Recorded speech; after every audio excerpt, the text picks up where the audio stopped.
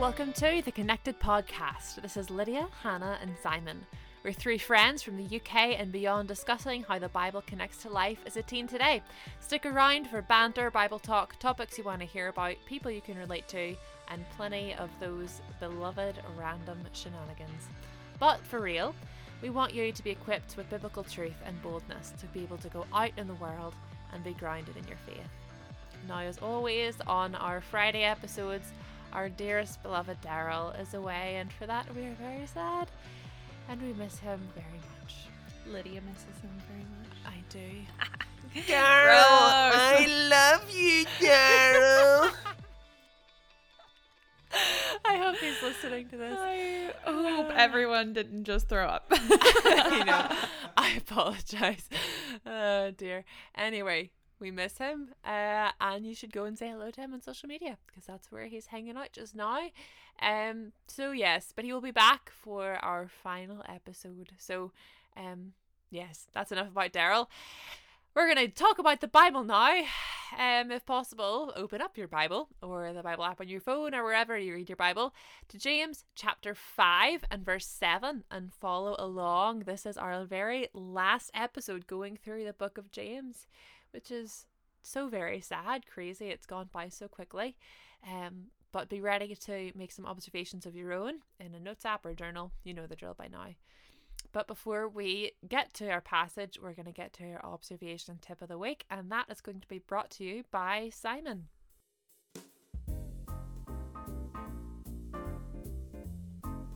Okay, this week's observation tip of the week is all about context. And you're going to go, but you've already talked about context on your podcast. That is true. But this time we're not talking necessarily about the context of a particular passage in the Bible. We want to talk to you a little bit about the importance of your own context, where you are. So what is surrounding you when you go to study God's Word? Now, no matter where you are, God's Word will is living and active and is able to teach you and change your life. That is true. But we have found it very helpful to be in a quiet spot. Okay, so somewhere that's free from distractions when you can go to spend time with the Lord. It's also helpful to have a specific time of the day set aside for your time with God. So maybe that's in the morning for some of you, or maybe before you go to bed. Maybe it's sitting in your car after driving to school. Wherever that is, we encourage you to find a place where you can be away from distractions. Put your phone on Do Not Disturb for this time, especially if you're using a Bible app on your phone. You really don't want all those nasty Instagram and Facebook notifications coming through and distracting you. So yeah, it actually is very helpful to do that.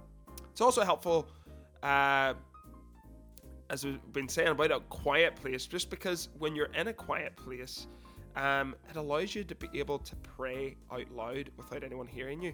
So even when you're by yourself, praying out loud can be really helpful.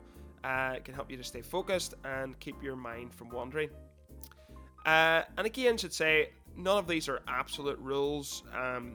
We just encourage you to always cut out time to spend time with God wherever that can be for you. So these are just some of the things that we find helpful, and we hope that you will find them helpful as well. So this is your observation tip of the week. Thank you very much, Simon. And after, our observation tip, now we're going to get into God's Word ourselves. So we're going to start in James chapter 5 and verse 7.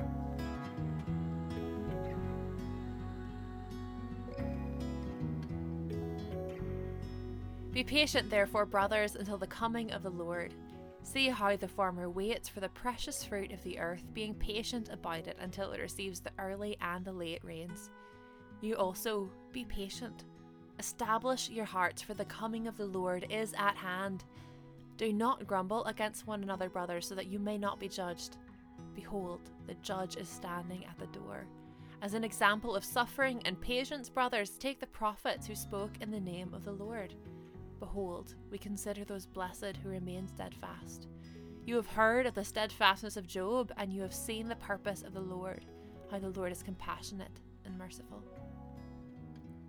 So that's our passage for today. And we're going to jump into our what does it say questions, just taking a really high level of what the passage is saying. So Hannah, would you start us off here? Yeah, so one of the things that I noticed when looking through the passage is that the passage talks about a few different people. So there's farmers, a judge, prophets, and somebody called Job, who, if you don't know, is a pretty cool guy, as we'll find out later. It also talks about some attributes of God. It says that he is compassionate and merciful. And it says that these things are his purpose. Very interesting. Very interesting indeed. Something else I noticed is that there seems to be a type of promise given in verse 11. It says, we consider those blessed who remain steadfast. We also get into the coming of the Lord. It says the coming of the Lord is at hand. Okay, so first and foremost, this is a doctrinal statement. It is a statement describing something that we believe as Christians. It's also a promise for us to hold on to. As well as promises in there, there's also a few commands to obey. So if you think back to our list of questions, we talk about, are there any commands to obey in the passage? And this one does have a few. So it says, be patient. That is repeated twice. It says, establish your hearts. And it also says, do not grumble against one another. And if you think back to our very first episode on the Book of James, you'll remember who the original audience is. And that audience is the Jewish Christians who were scattered abroad. It's important to keep that in mind as well as we're reading this passage. Remember, they were very likely facing persecution and they were under great suffering. So it gives us a bit of a better picture of why James was writing this kind of thing to them. So those are our observations. What about you? What are your observations for this passage? Please take a moment to write them down, put them in a notes app or whatever. Remember, if you're having trouble, if you're feeling stuck, we have a list of questions for you online that you can look up to help you observe God's word for yourself. So take a minute to pause and do that. And when we come back, we will jump into what does it mean.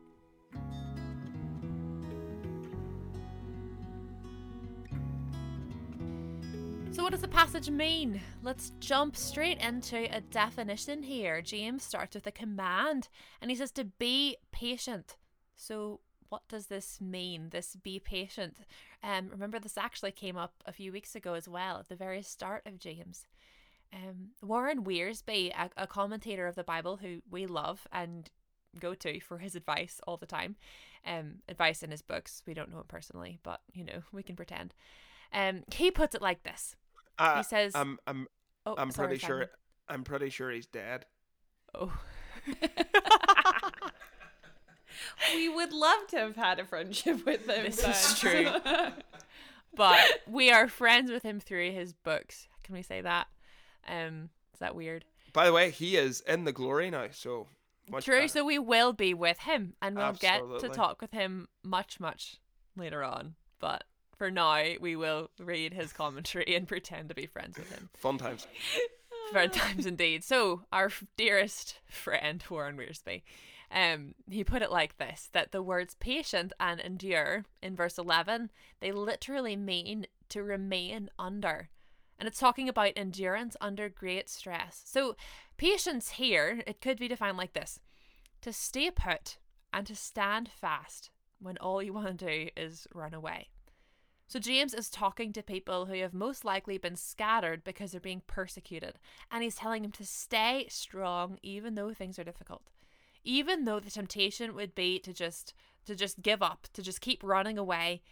He says to be patient. And remember here, he's saying be patient, brothers. But just like in many other parts of the Bible, he's not just talking to the men.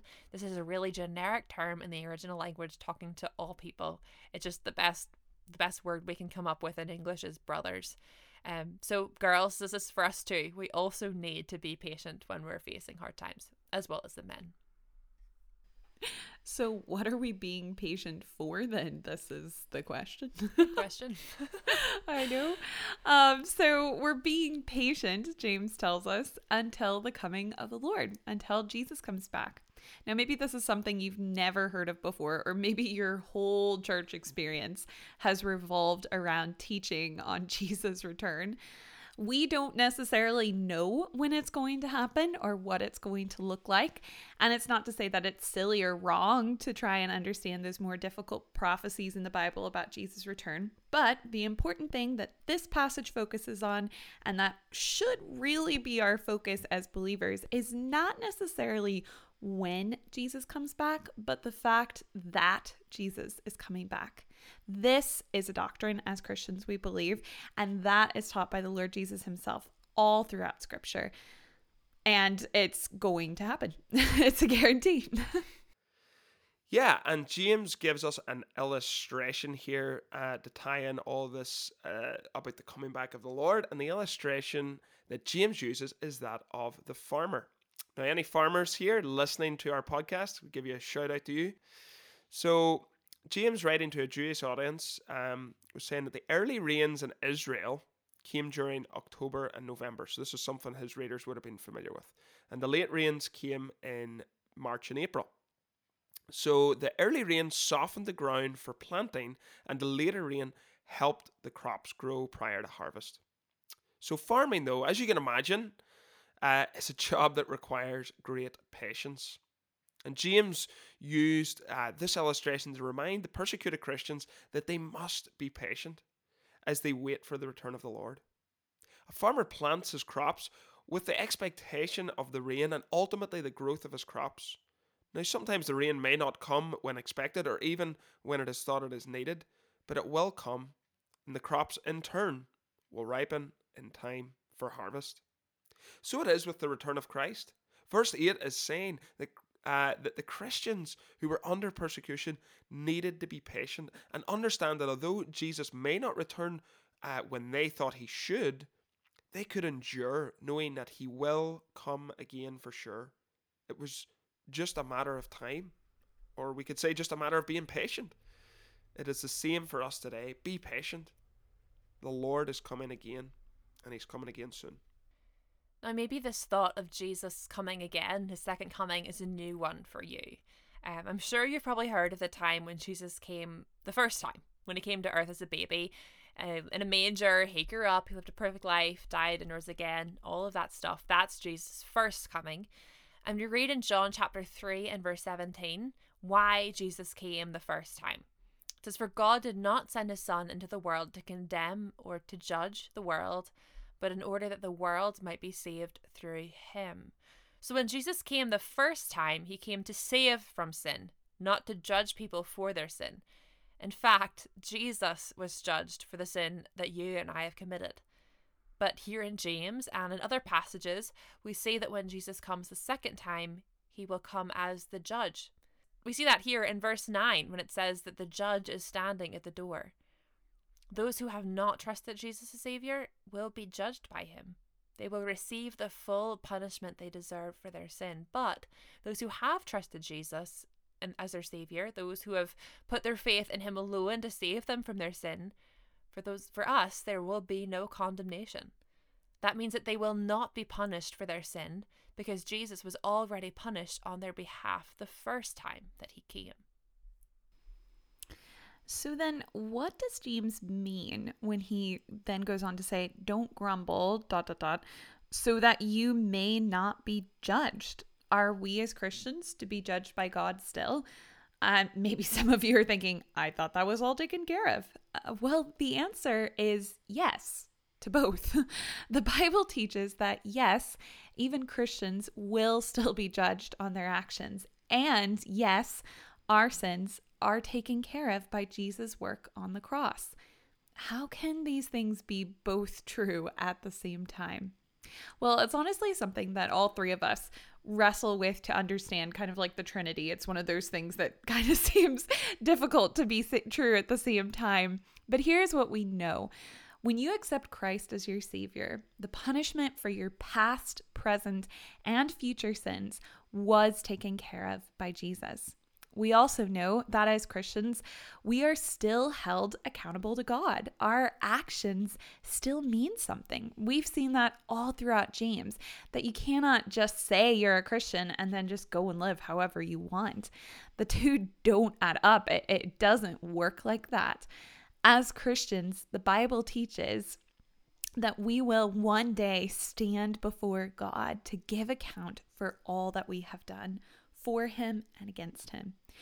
This, on the one hand, should be a really sobering thought for us because it reminds us not to give up when it's hard, not to give in to sin, and to take all the temptations around us seriously, because everything that we've ever done is going to be laid out in front of us and shown to be good, as in for God, or bad, as in against him. But it, at the same time, shouldn't discourage us either. It shouldn't leave us hopeless and in the depths of despair. It should be an encouragement that we have a just and a good judge. He will still judge what we do. This is true. But if you're a Christian, then your punishment for what you've done was still rightfully taken by Jesus. God isn't going to punish twice. It's taken care of. You still stand fully right or righteous before him. Standing before Christ, the great judge, when he returns, will show us just how great God's grace is for us, that in spite of all we've failed to do, and there will be a lot, we are still forgiven and loved by him. So when Jesus comes back, he is going to judge the world of sin, and he will also make everything right. Sin will be gone forever. There will be no more death or crying or pain. The world will be made right, and nothing will ever ruin it again. That's what it means when James says, "Behold, the judge is standing at the door." It means that Jesus, the judge, the good judge, is coming back soon. This makes me want to sing that old song, "Somewhere in outer space, God is prepared." Yes. And then do the countdown. 10, 9, 8, 7, 5, and 4. Because we don't know what it means by soon. But soon, in God's terms, could mean 1,000 years or it could be tomorrow. But we do know that he is going to come back, and we need to live knowing that our good judge is standing at the door. The countdown's getting lower every day. People who aren't familiar with these songs, sorry, we did it again. I know. Father Abraham, and now this. You're But really they're missing classic. out, though. That is a classic. Really are. Oh, good times. Well, that is Anywho. just, it's, full of truth.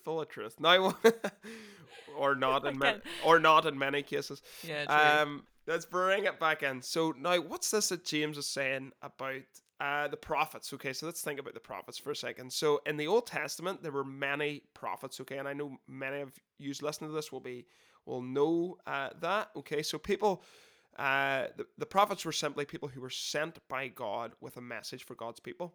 The problem is that God's people didn't like the message that the prophets were given. Over and over again, God's people mistreated God's messengers, the prophets. Yet, over and over again, the prophets kept going. They suffered greatly, yet they were patient. They remained under their stress. They didn't run away, even though that would have been the easy thing to do. And James here is telling us that the prophets should be our example. The Jewish Christians were facing persecution, just as the prophets were in the Old Testament. But like the Old Testament prophets, the Jewish Christians needed to persevere. They needed patience. They needed to stand firm, even in persecution. Now, the second example that James gives is the story of Job. Now, if you're not familiar with this, you should definitely go and read it. There's an entire book of the Bible dedicated to telling Job's story. And Job's name is spelled J-O-B. It might look like Job. So if you see a book in the Bible called Job, it's actually Job, and this is who we're talking about here. Can I actually tell a really quick funny story on that? It's just the quickest funny story ever. Yeah. So there was a quiz question once. I can't remember exactly, but the answer was Job. It was probably like, which Bible. But it was a quiz where you couldn't give the answer. You had to give them something else. So I just said Job, and then suddenly you shouted Job, and we got it. And everybody complained because they're like, "You're cheating!" And I was like, I'm pretty sure that is cheating. I was like, "It's two different words. One's a name, one's a job." Or once. Well done, Simon. Well done. So yes, Job, that guy. That's who we're talking about here. You should go and read his book in the Bible. But I'll just tell a story for you super quickly. So Job was rich. He had 10 children. He had a wife. He had thousands of cattle. He had lots of servants. He was living the high life. He was living the good life. And the best thing about it is that Job loved God. And Satan saw Job. And Satan had this thought that if he were to take away all of the good things that Job owned, then Job would curse God. And the crazy thing about it is that God gave Satan permission to do this, to take away all of the good things in Job's life. And that's exactly what happened. So Job's children died, all of them. All of his riches were gone. His health was gone. The Bible says he was covered head to foot in these horrible sores, and he sat in a pile of ashes, scraping his skin with broken pottery. Ugh, it's just dreadful. But in the middle of it all, Job never cursed God. Yes, he was sad. There were even some passages where Job seems angry, but he persevered and he chose to trust God even when nothing else in his life made sense. And then, after a long time of suffering, God restored everything that Job lost. He had children again. He had double his riches, double his cattle, all of that. His health was restored. Everything was given back to him. Now, this is a great story, and it's a beautiful, happy ending, but it's not a promise that all Christians who suffer today will have that kind of happy ending on this side of heaven. We know that there are many Christians around the world who suffer and suffer and suffer some more, and then they die. But what it does show is that even in the middle of the worst of suffering, that God remains, that he is still God, and his purposes are still compassionate and merciful. Now, that may seem totally backward to us. We may not understand how that could be true, but like Job, we can have faith. Remember, we talked about faith in an episode a while back, that we can walk in the reality of something that we don't see. We can choose to believe that God is good, that he is compassionate and merciful, that his purposes and his ways are full of compassion and mercy. And we can remain steadfast, even in the most difficult of times. So all of this sounds really good, right? To remain steadfast, persevere in hard times, but what does that look like for us in 2021? What is God saying to us in the middle of all of this?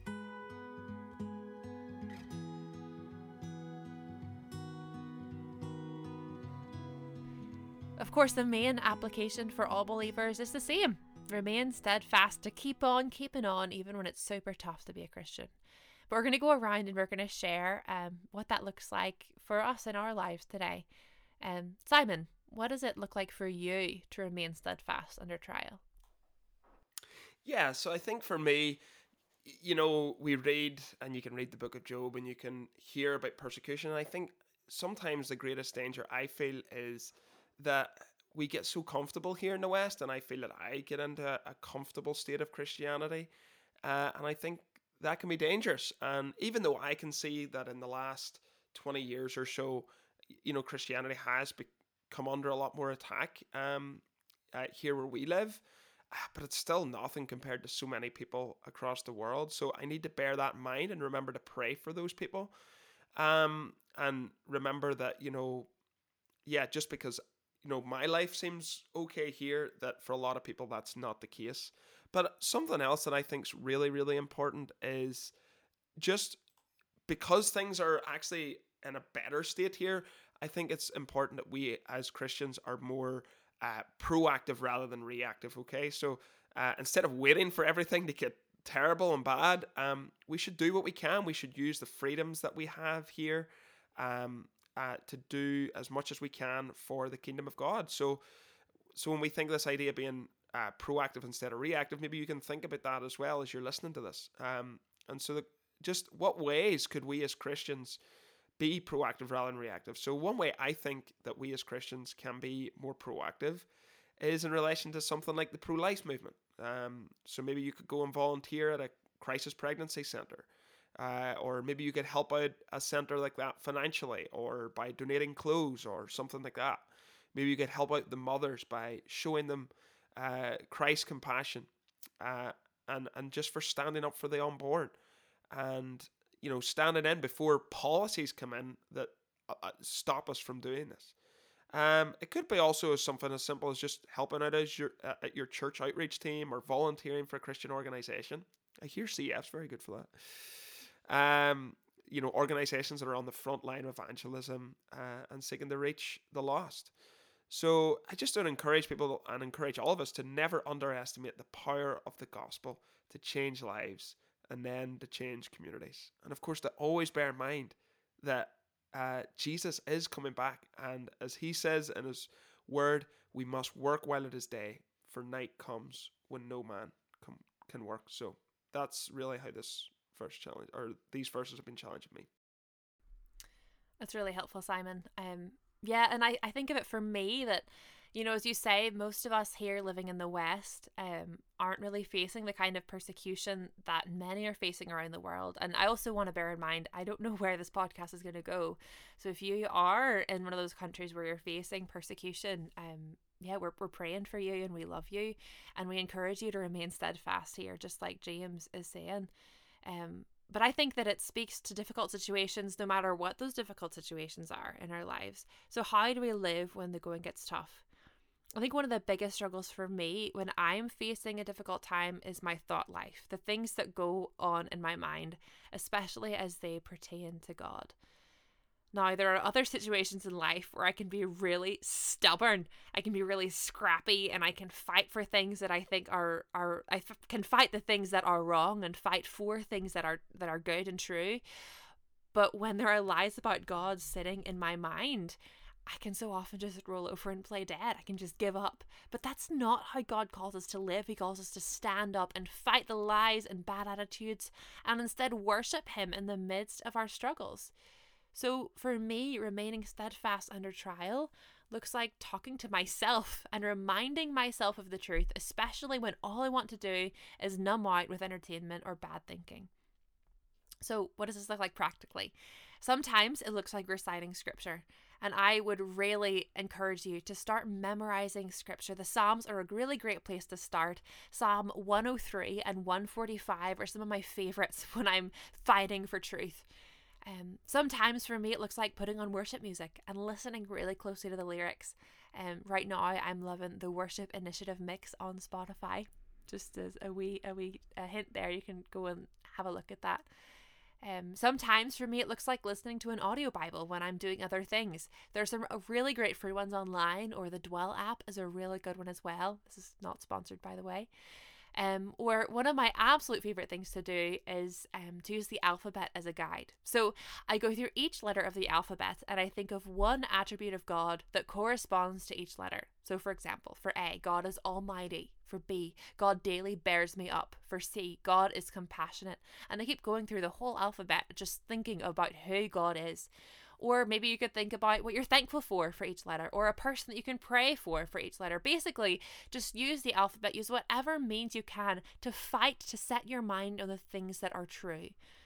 Because as we learn how to face difficult circumstances with patience and steadfastness today, we'll be better prepared for whatever trials may come our way in the future.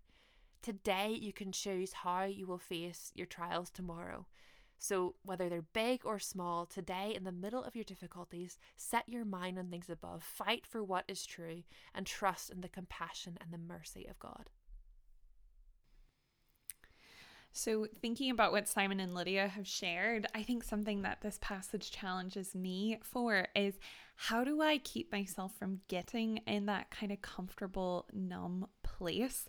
And I'm going to share an illustration that I think originally came from my dad, but I've heard other people share it as well. Actually, it came from the movie Dante's Peak. I meant to say this earlier because that's when I first heard it.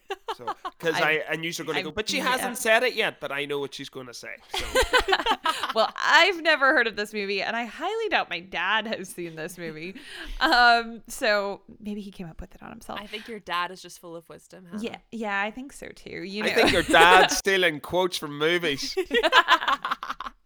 Well, here's the illustration. Judge him if you will.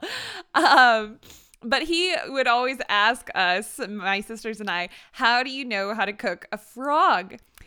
He said, if you just stick it in a boiling pot of water, it will jump out. But if you put it in cool water and slowly heat up the frog, it will begin to cook without realizing it until it's too late. Now, my thought was always, why not just kill the frog first and then cook it? But of course I couldn't say that as a kid, but that's beside the point as well. And I think the illustration still stands because our world, we live in such a consumer culture. We are constantly taking things in. And I think the enemy knows that if he were to just give direct lies, we would be able to spot him and jump out right away. We'd say, no, I don't believe that. I don't want to believe that. And so that's why we're constantly being fed a stream of stuff that sounds good and maybe even looks good or doesn't automatically put us off, but it's just like that cool water that's just making us comfortable in lies, in things that aren't actually true about God and who he is and what his word says. And so these verses really challenge me to be aware of what I'm filling my life with. We don't even realize the thoughts and actions that have snuck into our lives as Christians that really aren't biblical and don't honor God. Or maybe we do become aware of them, but because we're so desensitized to it and comfortable with it, we don't even think it's that big of a deal sometimes when they're pointed out to us. So if you're a Christian, my challenge to you and to myself is to start being aware and looking at what you're taking in. Who do you follow on Instagram or TikTok or your social media? Do their lives honor God? Are they challenging you to honor God? Does what they say sound nice, but does it add up with what the Bible teaches? The shows you watch on Netflix or streaming, are they giving you good thoughts? Are they promoting things that are true? And this isn't to say you have to go and then unfollow everyone and only watch Christian TV shows. And maybe there are definitely some that you should do that with, but I think the point is becoming more active in what we consume and not just mindlessly taking things in. Lydia and Simon have given us some really great examples of what we can do to be active and putting God's word into our hearts and our lives and living that out. And I think something that helps us to keep from getting in that comfortable place is to also be active and the other things that we're putting in, because someday we're going to stand before God and be judged on everything we've done. And I really don't want to say I spent 50% of my life watching YouTube. I just feel like that would be dumb. So Same here. That's true. Yeah, those are really, really great thoughts. Hannah and Simon, thank you for that. And that's the end of our study on the book of James, which is just crazy that we've come to the end. But now we still want you to go and study the Bible on your own. Now, even though we've been looking at the book of James, there is so much more of the Bible to explore and study, and there's even more of the book of James to explore and study. We haven't been able to go through every single verse in the book. So go look at it for yourself. Next season, we'll be looking through another book of the Bible, and you'll have to wait to find out what it is. But right now, our challenge to you is please go and start a Bible reading plan. Check out our social media and we'll post some ideas of Bible reading plans that we enjoy, but it's a really great way to start reading the Bible. It takes out that time waster and pressure of when you sit down at the beginning and say, what do I need to read now? It just tells you what to read, and it helps you to get through section of the Bible that maybe you wouldn't be naturally drawn to. So as you're reading, try using this question method that we've been using this season, or maybe try out another Bible study method. And as always, please share it with us. We love hearing what God is teaching you through his word. So we really hope you've enjoyed joining us for this week's episode. We're coming to the end of the season, which is so crazy, but we still have one more episode that you do not want to miss. So tune in next time. And you can find our last episode and all of the other episodes up till now on Spotify and Apple Podcasts. And don't forget to connect with us on social media using @connected.podcast. That's @connected.podcast. The Connected Podcast is brought to you by Child Evangelism Fellowship of Britain. Our opinions are our own, and they don't necessarily represent the organisation or any others we may mention. Have a wonderful day. See you next time.